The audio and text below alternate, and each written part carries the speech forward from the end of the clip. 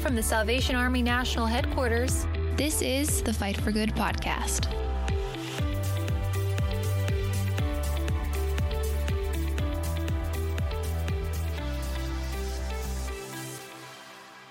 Hi, and welcome to the Fight for Good podcast. I'm your host, Major Jamie Satterley, Director of Publications for the Salvation Army. And in today's podcast, we're speaking with the National Community Relations and Development Secretary, Dale Bannon, about our Christmas efforts and Hope Marches On. How are you doing today, Dale? I'm doing great, Major Satterley. Thank you so much for having me on this podcast. It's always a joy to come and join the team. Yeah, we're so excited. It's such a great time of year. For people of faith, it's celebrating Christmas. So in the Army, of course, we're super busy. So we want to talk just a little bit about this year's theme, Hope Marches On. Can you tell us a little bit about what's the goal and the message behind that theme? Well, first of all, I would agree with you that when you think of Christmas time, you think of hope, you think of giving, a season of generosity. How many adults today can tell you that their first charitable experience was putting a quarter or $1 in that red kettle? It's how your parents teach you to give back to one another. We have those stories all over the country. If you've ever gone out and you participated in bell ringing for the Salvation Army, many people will come up to you as you're ringing the bell and they'll say, either I have learned how to give back through this Salvation Army kettle, or I want to tell my story of how the Salvation Army helped me and my family at a time when we needed them most. So it's just a remarkable time. It's not only celebrating Christ's birth, but there's also something very special in the Salvation Army about that Red Kettle campaign and also helping so many people. And what we do with our theme, and particularly this year called Hope Marches On, the history behind why we do that, for us, this is a brand awareness campaign designed to inform and inspire the American public to give during the holiday season. It's estimated about 70% of all of our fundraising dollars actually come in during the first quarter of our fiscal year, which is October all the way to December 31st. So the more we can do in advertising and promoting a theme at Christmas time that promotes giving, that theme needs to help communicate our mission, our incredible work all over the country, and most importantly as well, give donors and new supporters the opportunity to give back and help their neighbors in need at the local level. So that's our aim and our purpose behind a national brand message at Christmas time. Awesome. So can you share a little bit about how Hope Marches On, that specific theme came about? Well, first of all, I have to give a lot of credit. We have an excellent advertising agency named Lerma Advertising out of Dallas. They work alongside our national leadership, our team here at national headquarters, and they do a couple of things before a theme is developed and launched. The first thing is we want to understand our Salvation Army local most pressing needs. Where are you serving? Where are the gaps in service? How can we communicate to the American public, here is a problem that we need your help in solving? Once we determine that, and we'll get to that here in a moment, I'm sure, then our advertising agency works alongside us to develop a compelling message that's aligned with our brand promise of doing the most good. And then it may be a surprise to many listeners on this podcast today to learn that we actually conduct focus groups. There are focus groups that we hold internally. We ask the territories to help provide a list of names of local officers, area commanders, as well as development staff professionals. We then kind of pitch some of those campaign themes to them. They provide feedback to us. That's a really important part of the process before we settle on a theme.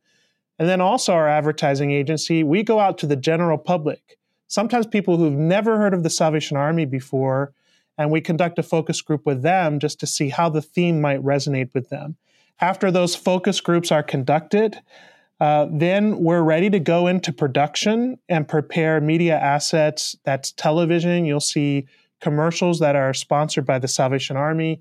You'll see digital display assets when you're on Facebook or Instagram. When you search the Salvation Army, some of our ads might pop up just encouraging you to give and join the Hope Marches On campaign.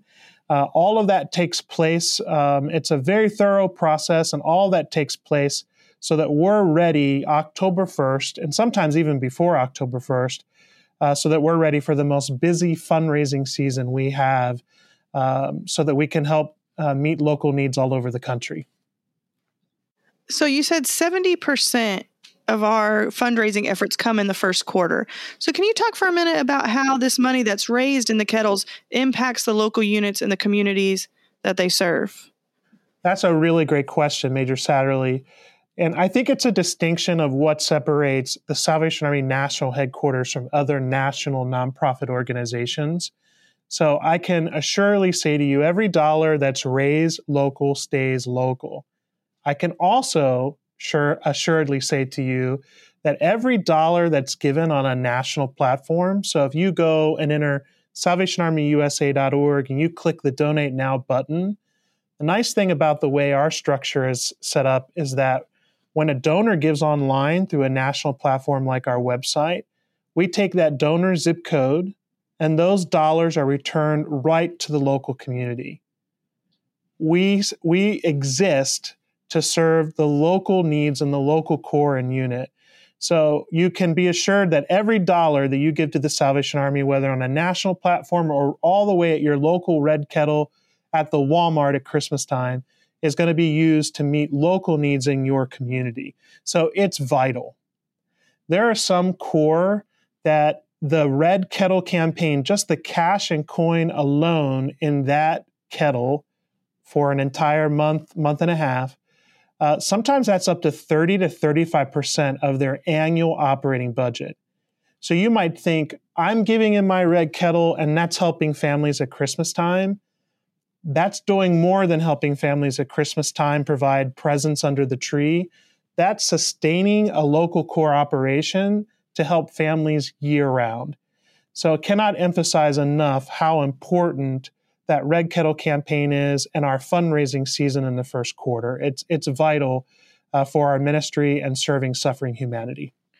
Yeah, you're right. I know in my Corps officer days, of course, like you said, Christmas, the income that we get at Christmas would go to sustain programs all year long. And we would, try to talk to people about that. Don't feel bad if all you have are quarters. Sometimes people are apologetic. All I have are a couple of quarters in my pocket. Say, listen, everything that you drop in that kettle goes to help families, not just now, all year round, through feeding programs and sheltering and rent assistance and utility assistance and all manner of other things, sending kids to camp in the summer. Those quarters stretch us 365 days a year. So please scrounge up those pennies, whatever it is that you have in your cup holder in your car, pull them all together, drop them in that kettle. You make a difference in people's lives, not just at Christmas, the whole year through. There used to be a theme that we used to use, an expression called need knows no season. Yeah. And that's so true with our Red Kettle campaign. Can you imagine what started in 1891 in San Francisco, the boiling pot story of Captain McPhee, where, he would cook soup for people who were in need at night. But during the day, he would ask people to fill that empty pot. I don't think he ever imagined that fundraising effort in San Francisco would grow to the largest anonymous cash fundraiser, I would believe, in the entire world. Last year, even during the pandemic, we raised close to $120 million in cash and coin. So you're right. Every quarter, every penny, every nickel, I can't leave out the bills. Yeah. Every dollar, $5, $20, $100 bill, they matter to help us meet those needs in the local community. Absolutely. And thinking about everything that we have endured across the world in the past almost 2 years now with the COVID pandemic, I know one of the things at the forefront of everybody's mind are concerns about pandemic poverty, housing concerns coming out of the pandemic. What can you share about this? What is the Salvation Army doing to help address these needs? And why does the Christmas effort matter to that? Well, I think that's a perfect segue to talk about how did we arrive on the theme of Hope Marches On. We've just come through a very trying time in our country through the COVID pandemic. It's been a good 2 years. And sometimes when you watch the news today, you think there might be, we're praying against that, but there's even another strand that's coming upon America and our world. And yet at the same time, there's this sense of hope that we might be coming through it. There's a light at the end of the tunnel. However, it's really important for us to communicate and to represent and advocate for the families we serve. These are families that before the pandemic were living in poverty, living paycheck to paycheck. And I can tell you that even through our nation's history, when there's an economic setback, and this is probably one of the largest ones since the recession in 2008, it takes our families, the families we serve, much longer to bounce back from an economic setback, to get back into the job market. And I'm just going to give you a couple of stats that I think are staggering that speak to this pandemic poverty for our campaign. And it's a message we're communicating everywhere across the country. 64% of Americans, when we started our campaign in the fall, were living paycheck to paycheck since the pandemic began. 64% paycheck to paycheck, meaning if that paycheck goes away, I'm struggling whether I pay utility bills or put food on the table for my family. 17 million people are still food insecure. This is in America. There are children who are going to bed hungry at night. 15% of home renters report that they're behind in rent payments and may face addiction. And so that is one of the compelling messages that we're trying to educate the American public on, is that right now we have families who are in danger of being evicted from their home. And we know that if we could keep a family in their home through food assistance, rent, or utility assistance, one, that will keep a family out of becoming homeless, right? We also know that it's close to 4 to 5 times more to house and shelter a family than it is to pay a few months' worth of the rent or the utility assistance. So our campaign, Hope Marches On, is really dedicated to hardworking families who say, I just need some help, especially here at Christmas time. And we have 7,300 centers of operation, and I can tell you they're in overtime with families who are knocking on their door saying, can you just provide some food? Could you help me with my utility bill? Could you help me with rent? And I'll just give you a small statistic. In the first 6 months of our fiscal year, we provided more rent and utility assistance than we did in all of the previous fiscal year. It's just staggering the number of families that we're helping stay in their homes. And so for us, that Hope Marches On message is, please, to everyone, the American public, when you hear that message, help us help your neighbor in need. Remind all of us that, and especially the families we serve, that this Hope Parade is for them, that together when we lend a hand and we provide that donated dollar in the kettle, all of us can get to the other side of this pandemic, and there's hope for everyone. You're right, Dale. I think about it a little bit like we do with disasters, that oftentimes, a disaster hits and there's a lot of support right up front, but then, something else comes along, or, the news cycle changes over. And sometimes we tend to forget about the families who are still suffering those effects. The Salvation Army doesn't. We are long-term supporters. But even, like you said, there's hope at the end of the tunnel. We hope for this pandemic. But even when that light there at the end of the tunnel arrives, there will still be families that are feeling the effects. Even when the news stories are gone, those families will still be living in it. And the Salvation Army is there to say, we haven't forgotten you.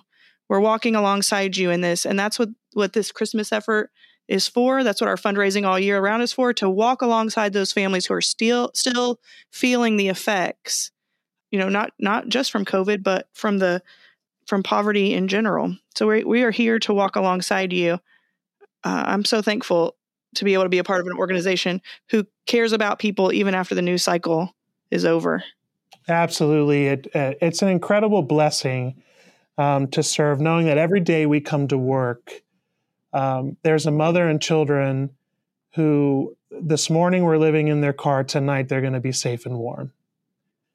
A single parent father who's struggling with addiction will receive rehabilitation services, substance abuse counseling and rehabilitation through the Salvation Army. That a child will get to leave the city and have a summer camp experience thanks to the generosity of the American public and the Salvation Army ministry.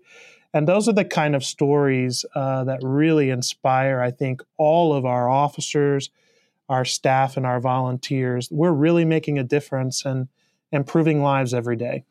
Yeah, absolutely. Recently, there was a designation given by the Chronicle of Philanthropy to the Salvation Army. Can you talk a little bit about that recognition, what it means? Well, we're real excited about this designation. I think in 2019, we were number 4 on America's Favorite Charities list as designated by the Chronicle of Philanthropy. This year, reported in 2021, which takes our fiscal year 2020 data, and it's based on the number of donations, direct contributions that come into the organization. We're pleased that we bumped from number 4 to number 2 in the entire country.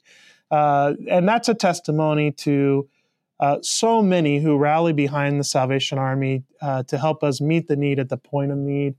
And so we're just behind the United Way. Someday we long to be number 1, mainly not because it's something that we can take pride in and brag, but it's because we know that there's such an incredible need out there. And the more we're meeting that need, the American public is recognizing that and is coming alongside us to really help suffering humanity. So it's a tribute to all of the hardworking officers and staff and volunteers who are working in local communities. All those donations and volunteer hours and storytelling and Christmas campaigns, all that adds up, and it's great to see the Salvation Army be recognized as number 2 in the country.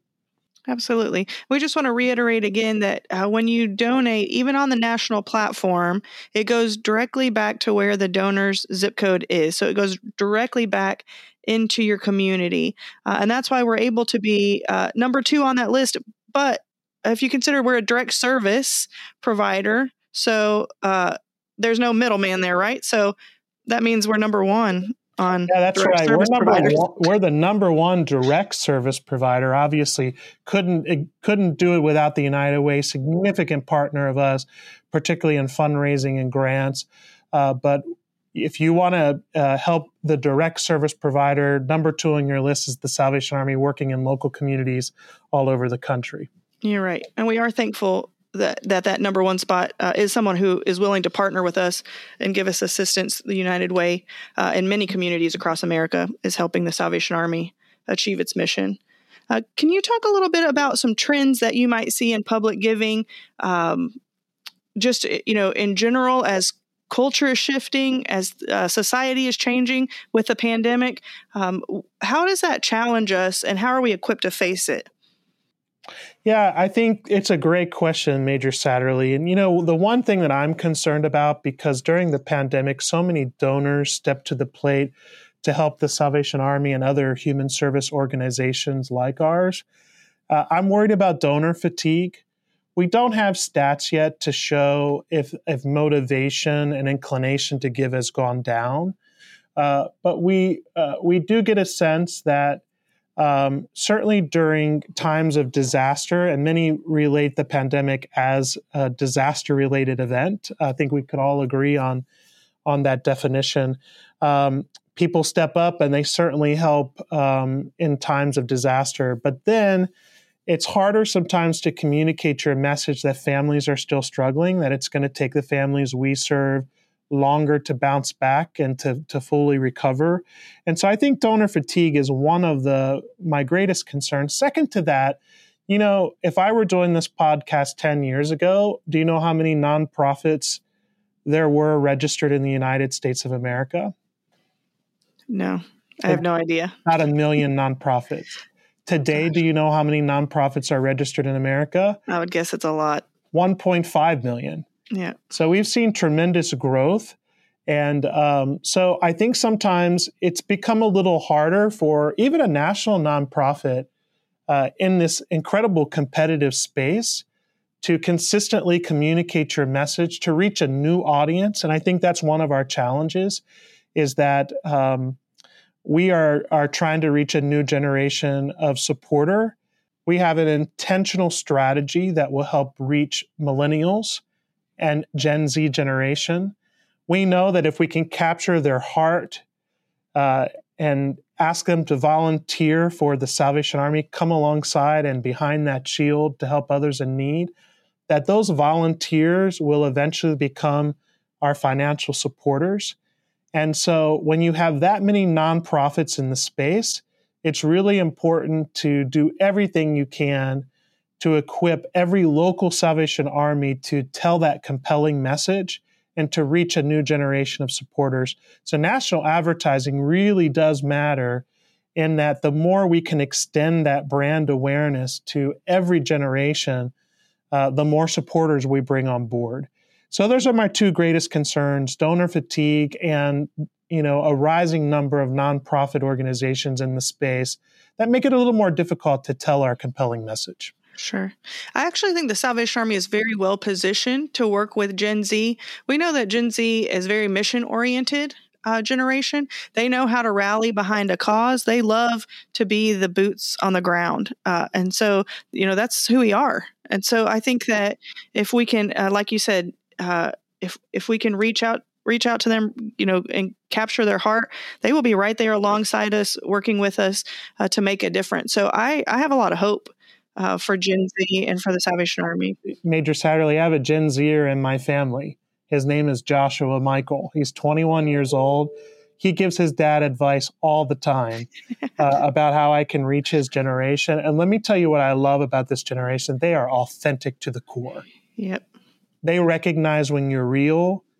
They embrace faith.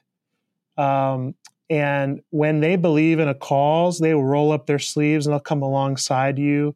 And they want to help their neighbor in need. They want to help their friends and peers.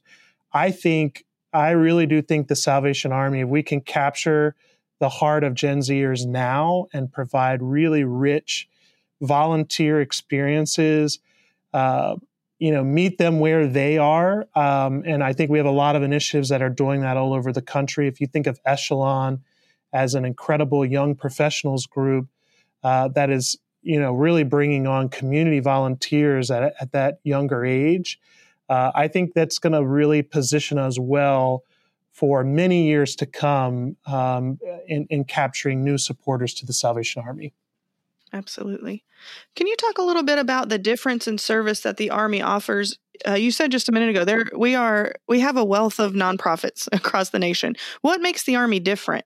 How does our service differ in relation to other organizations and agencies? Well, for me, it always comes back to the mission. We exist to preach the gospel of Jesus Christ and meet human needs in his name without discrimination. That is not a or, it's an and. They go together. An incredible commissioner, Miller, God rest his soul, used to say, are we spiritual? Are we social? And he would end his presentation with, we're both, right? And he would clench the hands together to remind us that both parts of the mission are equally important. And I think of the pandemic, when we were challenged to meet human need throughout the country. Some of our facilities had to be closed. You couldn't just invite someone into your pantry because the pandemic was spreading. It really tested our organization's agility and perseverance. I'm really proud of our Salvation Army. You saw drive-through pantries all over the country. One story I have, there was a major gift officer in New York who was calling donors just to check on them. And there was a senior citizen who had been given to us on a monthly basis and just said, I just want to know how you're doing on the pandemic. How are things going? And she was really in distress. And she said, well, first of all, the governor tells me I can't go out of the house. I'm out of groceries. I have no family nearby. I don't know how to order online. Is there any way the Salvation Army can bring me some food? This was a lifetime donor of ours. And that Salvation Army was resilient and, did everything possible to meet those needs in those local community and brought that donor a bag of groceries. It reminds me of how incredible the ministry is and how many people just said, we're going to do what it takes to serve people. But not only are we serving people, it's that first part of the mission that's so important. Maybe your listeners aren't aware of this, but we had a Hope hotline that started in the Southern Territory that then we amplified nationally. In fact, one of our partners was Budweiser, and Budweiser said, of all of the nonprofit serving people, we found that you're the only one that offers an emotional and spiritual care hotline. Would you be willing to partner with us where we could promote that hotline? And they resurrected the What's Up campaign with Dwayne Wade. If you haven't seen the YouTube commercial, I encourage you to go see it. Dwayne Wade and his friends are just checking on one another with that famous "What's up?" And at the end, it basically talks about how we should check on one another. And it said, if you need to talk to someone, call the Salvation Army, and it promoted our hotline. We had over close to 1 million emotional and spiritual care referrals through the hotline and person to person, people coming through drive-through pantry, just wanting us to pray with them, to listen to them. And that's the first part of our mission. We can offer you temporary assistance, financial support, but we want to get to the heart of the matter and remind you that Jesus loves you. And we do this because we're motivated by the love of God. And I believe so many people through the pandemic even came to a saving knowledge of Jesus Christ because of that Hope hotline. And so it's just amazing. I think that's the difference. What sets us apart in the middle of a disaster? Our officers are equipped to become chaplains right in the middle of your neighborhood when the roofs have been blown off. And when you're in desperation, many times you're apt to pray with someone, to think about how God saved your life and spared you and your family. And so it's an incredible blessing, but it's also a great responsibility. And it's wonderful to have so many officers and staff who are meeting that first part of our mission. Absolutely. I was so proud of the Salvation Army and the work, that was done during the pandemic. No, obviously, none of us had a heads up that this was coming, right? And so it wasn't budgeted. We didn't have time to make plans ahead of time. But so many creative ministries came out of it, like you said about the Hope Hotline. Now, we had some units who were helping out with schooling of children who, were having to learn virtual, but their parents were still having to work. How does that, how do you manage that? The Salvation Army was right there feeding people. And the reason we were able to do it is because, listeners, donors came alongside us and contributed and helped support. And so we want to say thank you so much for all that you did to come alongside the Salvation Army. But again, proud of the work that we were able to do during this whole pandemic. We talked a little bit about how rewarding it is to work for the Salvation Army, to be able to see every day the lives that are being touched.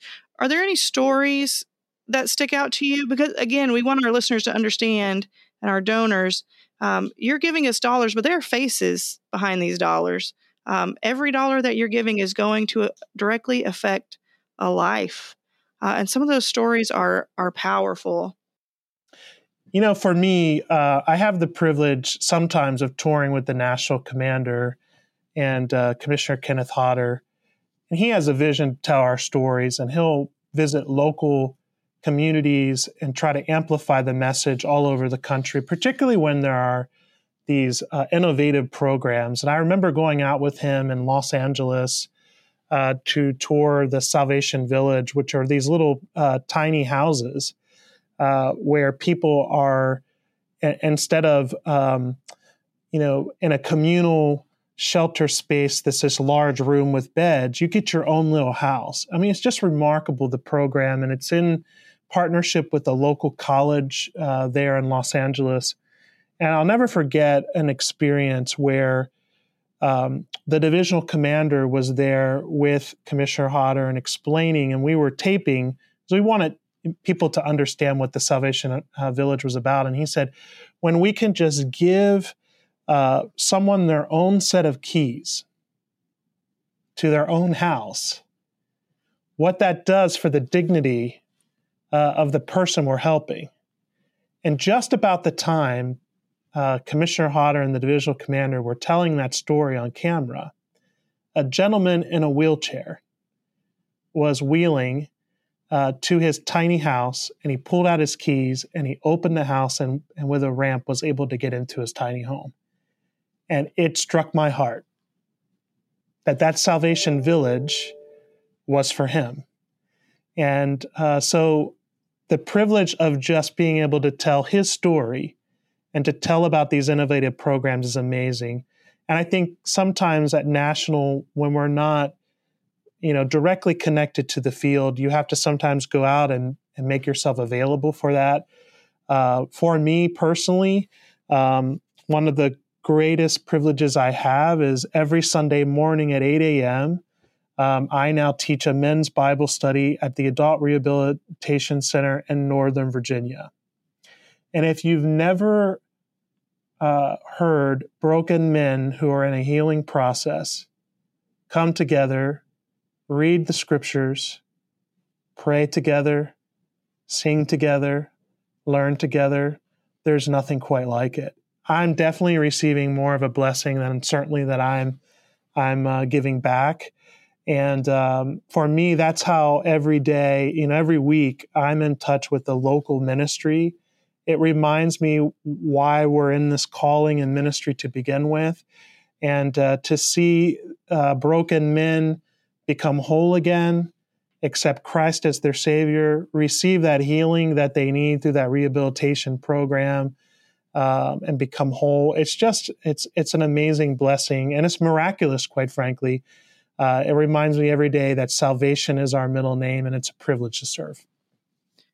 All right. Thanks so much, Dale, for being with us and talking to us about Hope Marches On and the Salvation Army's Christmas efforts.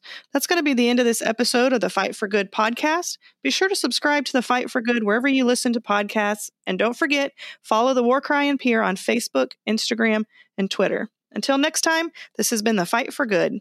See you later. Subscribe to Fight for Good wherever you listen to podcasts.